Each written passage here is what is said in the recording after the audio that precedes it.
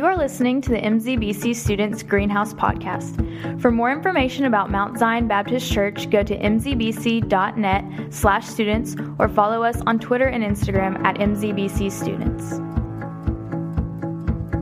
I really want you to have your eyes on the Bible tonight. So if you're going to use your phone or something, have multitasking up, have like the Notes app on one side and have whatever Bible app you're going to use on the other, and you can switch back and forth. We're going to do a lot of passages, so you're going to be flipping or scrolling or whatever you're doing quickly, all right? So if you're new to church or you're new to the Bible, God's Word, you're going to not be able to flip as fast as you might like. So, just do your best, man. Just hang in there. We're going to cover a lot of scripture tonight, and as best you can, I want you to look at it because I think most people zone out when you just start reading to them, and I don't want you to zone out because the only thing that's going to change anything in your life tonight or any other night is the Word of God. So that's you got to be looking at the Word of God every time we come in this place. So earlier when we asked each other how we're doing, what kind of answers did you get? Good. I mean, we all say the same thing, right? We say, hey, how you doing? Like, I'm good. Or if somebody's going to try to be honest, I'll get two other answers. I only get three answers ever to that question. I get good, and I get tired. I get tired a lot from teenagers. And then I get busy. You're either good, you're tired, or you're busy. And if you said good, you're a liar. So you're really just tired or busy, right? So let's in your mind. I just want you to zone in here with me for a minute. Man, if you came in Greenhouse tonight and you're just here because that girl invited you or whatever, or that boy invited you, and you're really just here to look at them, then just for this moment, I want you to listen to me, and then you can decide whether you're going to listen to me for the rest of the night, okay? Can you just listen just for these right now? I just want you to sit there just in your head without talking to anybody, without thinking of anything else, without touching anybody or playing with your pen or clicking stuff, whatever. Just answer this question. How are you doing? Just in your head, man, like the way you came in here tonight. How are you doing?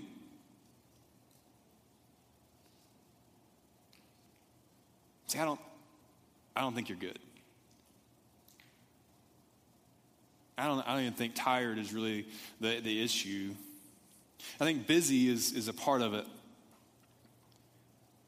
I think that most of us walk around, whether we're honest about it or not, most of us walk around in a state of internal turmoil. There's just a storm raging inside of you, and you put on the most together exterior that you can, so that everybody continues to think you're cool and you're confident and you know what's going on. When in reality, if they knew the turmoil that was going on inside of you, I don't think you're good. So how are you doing?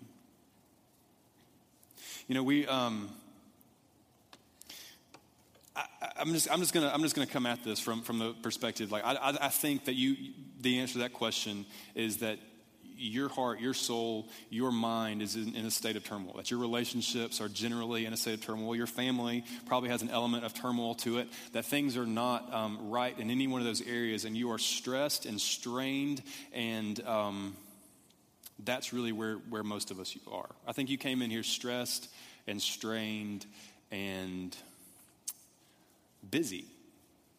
Man, when I start hearing about your schedules, the stuff like the stuff you guys have stacked up day in, day out, the amount of homework you guys have going on, and the number of practices you're in, and all of it, you're busy. And then you go home and everything's kind of a mess, and then that girl dumps you, and that guy doesn't think you're cute or whatever, and everything's just there's always something wrong. The difficult thing about this for us, for those of us in the room who are Christians particularly, when we're in that state of turmoil, you're not able to do the things you want to do. You're not able to be the kind of person you be, the kind of person that you dream about yourself becoming one day. You can't do that because you're just trying to survive. Did you come in here trying to survive? See, I think when we're in survival mode, we don't have time for anything else, even the stuff that could help us get beyond that. We definitely don't have time to spend any time with God. I've got to get all this stuff done, and I've got to go have this conversation with this person, and I've got to go try to get my parents quit being angry with me so much. I got all this more important stuff to do, so I don't have time to spend any time with God because I've got to do all of this because I have to survive. I think that's one of the reasons that most of you don't spend hardly any time with God on a regular basis whatsoever. I think when we're trying to survive, we live very selfishly. We're trying to make sure everything for ourselves is taken care of, that all of our check boxes are done, and all of our college applications are turned in, and all of the people that we've got to keep up and make sure that they still like us, all that has to happen, but that's really just for us. And so when we start coming to Greenhouse and talking about living out our faith in ways that somebody else around us could see or even benefit by, we don't have time for that because we're just surviving. I've got to keep up my persona. I've got too much stuff to do. I can't focus on like living for other people because I'm just trying to make it through the day, man. Does that sound like the way life's supposed to be? Does that sound like the way God intended your life to be? Like maybe you came in here and you're not a Christian. Like you're not sure with this whole Jesus thing. That's fine. If there were a God, do you think, and that God is good, do you think that good God would have intended your life to feel like that? I don't. So what's the opposite of that? What's the opposite of busy and stressed out and strained and turmoil? What's the opposite? What's the antidote to that? Well, in a word, it's one of the words in Galatians 5:22. It's one of the fruit of the Spirit passages we've been talking about the last 3 or 4 weeks. This list off what a life lived with the Spirit of God in that life, a Christian, what a Christian's life should look like. And there's this list, and it says the fruit of the Spirit is love and joy and peace and patience and kindness, goodness, faithfulness, gentleness, and self-control. Now, if you're looking at that passage, which I hope you are, Galatians 5:22, if you're looking at that, which one of those words do you really understand the least? Which one of those words do you understand the least? I'll read them again to you in case you didn't have your Bible out. Love, you kind of get what that means. Joy, kind of probably mix that up with happy a little bit, but it's close-ish, right? Peace. And then you just got like hippie peace signs, and you're not really sure what that's about. And then, patience you get, kindness, goodness, faithfulness, gentleness, and self-control. Those are pretty easy, but that word peace, we don't use that word a lot.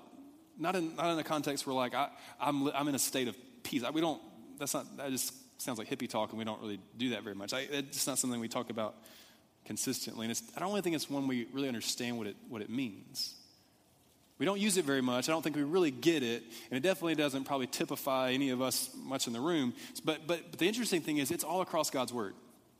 Like if you were to open up the concordance, if you had a paper Bible in the back, there's like that listing of like you look up a word, it tells you all the places it's listed. If you went to peace, there's so many portions where God's Word talks about being people of peace and living in peace and walking in peace and all this stuff about peace, and then we don't talk about it and don't think about how to live in it or how to claim it or take hold of it in any kind of way. And then it's kind of weird.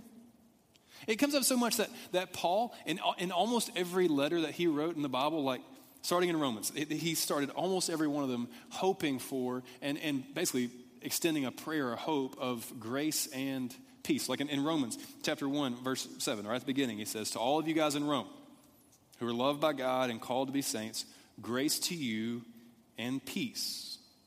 He's going to start his letter. He's got the thing I'm hoping and praying for you over you is grace and peace from God our Father and Lord Jesus Christ. And you go to the next book of the Bible. It's 1 Corinthians. He's verse 3. Grace to you and peace from God our Father and the Lord Jesus Christ. It's the same in 2 Corinthians and Ephesians and Philippians and Colossians and Titus and 1 and 2 Thessalonians and 1 and 2 Timothy and Philemon. Then 1 and 2 Peter. Peter uses it. Both his books, he's got it. 2 John starts off the same way. 3 John closes. He's tried to mix it up and be different for once. Then Jude and Revelation, same thing. Both of them start with his grace and peace. If you're a Christian in the room, we talk about grace a lot. We talk about living in that. How that Jesus died for you, extended you a free gift of salvation. And if you'll just take it, then you accept the grace of God in your life. We get grace. But peace.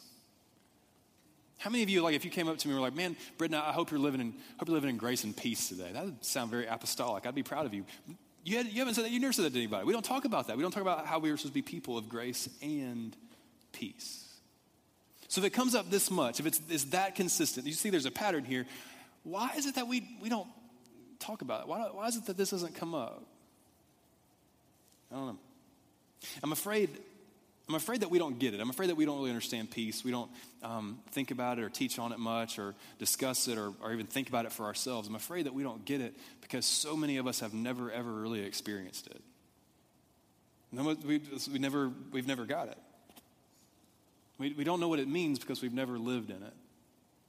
But tonight, students, if you walked in here in a point of turmoil, if you walked in here busy, if you walked in here stressed or strained or whatever, I want you to know that what I'm hoping is that through looking at a whole bunch of different passages in God's Word, that you can walk away from here tonight with a plan to recapture some peace. Because if you're a Christian in the room, you have every reason to live in peace. You don't have to live the way you're living. You can recapture it. Those of us who've met Jesus, we talked about last week, we should be unique in some very specific ways.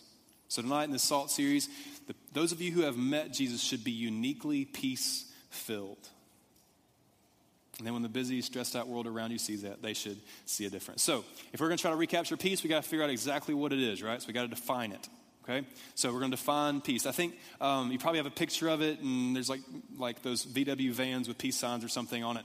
That's not the best picture of what biblical peace is. All right, so the best picture of it for me is in Mark chapter 4, verse 39. You don't need to turn there; just save your flipping skills for a second. In Mark chapter 4, Jesus is asleep in a boat. All right, and everybody else is paddling because he's Jesus, and I guess he didn't feel like paddling or sailing or whatever they're doing, right? And he just like, Jesus, I'm sleeping, and so he took a nap. And this storm comes up, like I keep getting these, my phone keeps buzzing because apparently there's a storm coming. Thank you all for coming to Greenhouse when the storm's coming. I'm proud of you. Way to be tough, all right? And so there's this storm, the storm comes up and the sea begins to boil. Not like hot water boil. I'm being figurative. I probably shouldn't have said that. Teenagers, tone it down. All right, and so there's like the waves start coming up and it's starting this like really strong winds, and this is getting nuts, right? And this little boat's getting tossed around, and people are starting to get seasick. Probably it's getting to be a mess. And they get to the point where these guys who were fishermen, a lot of them were fishermen, got so scared that they literally thought they were about to die. And so they went to the back of the boat and woke up Jesus, who was asleep and apparently didn't care they were about to die. And they said, hey, do you not care that we're all about to drown? Can you just wake up and be terrified with us? And so this is what he says. It says that he awoke, Jesus, he woke up, and he rebuked the wind, and he said to the sea, peace, be still. And the wind ceased, and there was a great calm. That's the picture of peace that I want you to have in your mind for your life. Where Jesus speaks a word over you, and the storm inside of you goes calm. That's what's possible. That's the kind of peace that he's talking about, where Jesus comes and he speaks a word of hope and forgiveness and grace, and the storm inside quiets. The situation doesn't change, but the storm goes still. A Christian's peace comes from a place of confidence and trust in God. That's what Jesus was talking about in John 16:33. In John 16:33, he says, I have said these things to you that in me, in Jesus, you may have peace. He says, but in the world, you're going to have tribulation. So in Jesus, you may have peace, but in the world, everything's still going to be crazy. Your family's still going to be crazy. Your school's still going to be crazy. Your stuff's still going to be nuts. But in me, you can have peace. So he says, you may have peace in me. In the world, you'll have tribulation, but take heart. I've overcome the world. Basically saying, because you're on my team now, because if you're a Christian and you've placed your faith and hope and trust in Jesus and you're on his team, that you get to have this confidence and this trust in him that makes it okay when everything else around you is going crazy. You still have this underlying sense of peace and calm in your heart because you know there's a God of the universe who's got you in his hand. He has a plan. He's all powerful. He's good. You've got this hope that keeps you steady no matter what comes. That's the peace that we can have in Christ. We sing this song, the Our God song, right? We sing this, it just says Our God like 700 times, it's over and over, right? That song, right? And there's the bridge in that song says, if our God is for us, who can stand against, right? And maybe we're getting kind of tired of that song, but when that song first came out, man, we'd get to that bridge and we're just all like screaming that, like if our God is for us, like who could stand against? Like we're just like going nuts, right? We love that part. Do we mean that? I mean, if we have a God that we have placed our trust in, we said, man, I'm going to trust my life. I'm giving my life over to you. I'm trusting you with it. If that God, the God of the universe who spoke and stars existed, like if the God of the universe is for you, really, what are those kids that are mean to you? Come on, really? I've got the God of the universe like behind me saying everything's going to be okay. When everything at home goes nuts, I've got a God of the universe who says everything's going to be okay. The tribulation's still there, the trial's still there, it's still hard, it's still emotional, it's still what it is, but there's an underlying peace that can happen because of who God is and what Christ has done in your life. So peace is this internal stillness. It's internal confidence based on trusting Jesus. Jesus came to make peace. So there's just 4 passages I want to look at just to make sure that we drive this home, that we know that one of the reasons Jesus came was to provide peace in your life. If you're a Christian, I want you to know that Jesus wants you to live in peace. So Isaiah 9:6. Go to the book of Isaiah. It's in the Old Testament. It's probably like a third into your Bible, something like that. We're going to do 2 in Isaiah, so you can go ahead and flip over there.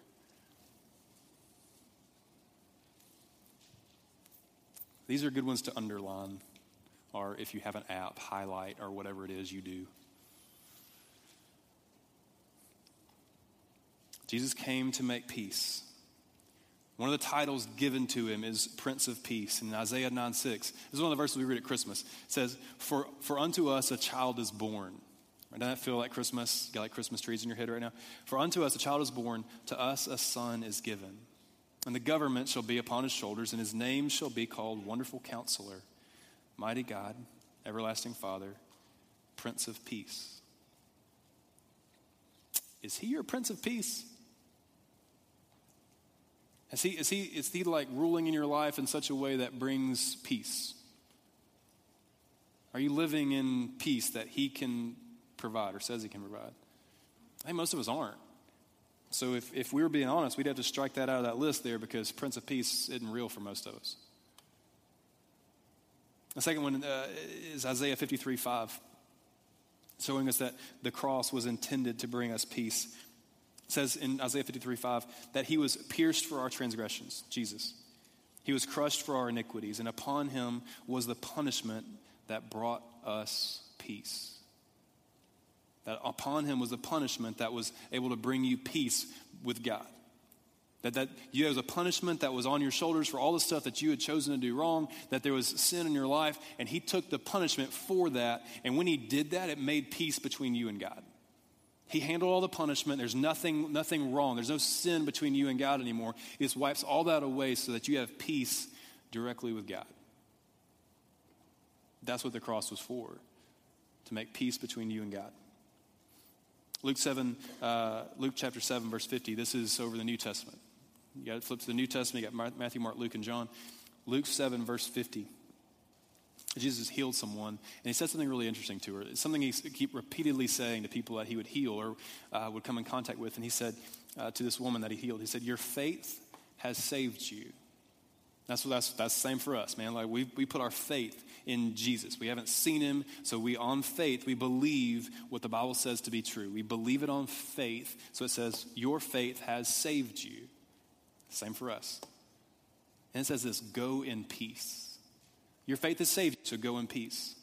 It's a word that Jesus could have spoken to any one of you the moment you gave your life to Christ. If you're a Christian in the room, he could have said that to you. Hey, your faith has saved you, so go in peace. He didn't say go follow a bunch of rules. He didn't say, hey, your faith has saved you, so go do something like be obedient. Yeah, there's obedience as a part of that, but if he's going to boil it down to just one phrase, it says, your faith has saved you, go in peace. Get to walk in peace now. That's just, the burden, that the guilt, all the mess is gone, it's taken care of. So now you just get to go and live in peace, knowing that I've handled all your stuff. Did you go in peace today? I didn't. Just go in peace, like describe the last month of your life. No. Your faith has saved you, so go in peace. And he's called us to live in his peace. John 14, just a few chapters later, John 14:27. Peace I leave with you. My peace I give to you. Not as the world gives do I give. Let not your hearts be troubled, neither let them be afraid. So I've given you my peace, so don't let your heart be troubled and don't let it be afraid. Is your heart troubled? Is your heart afraid?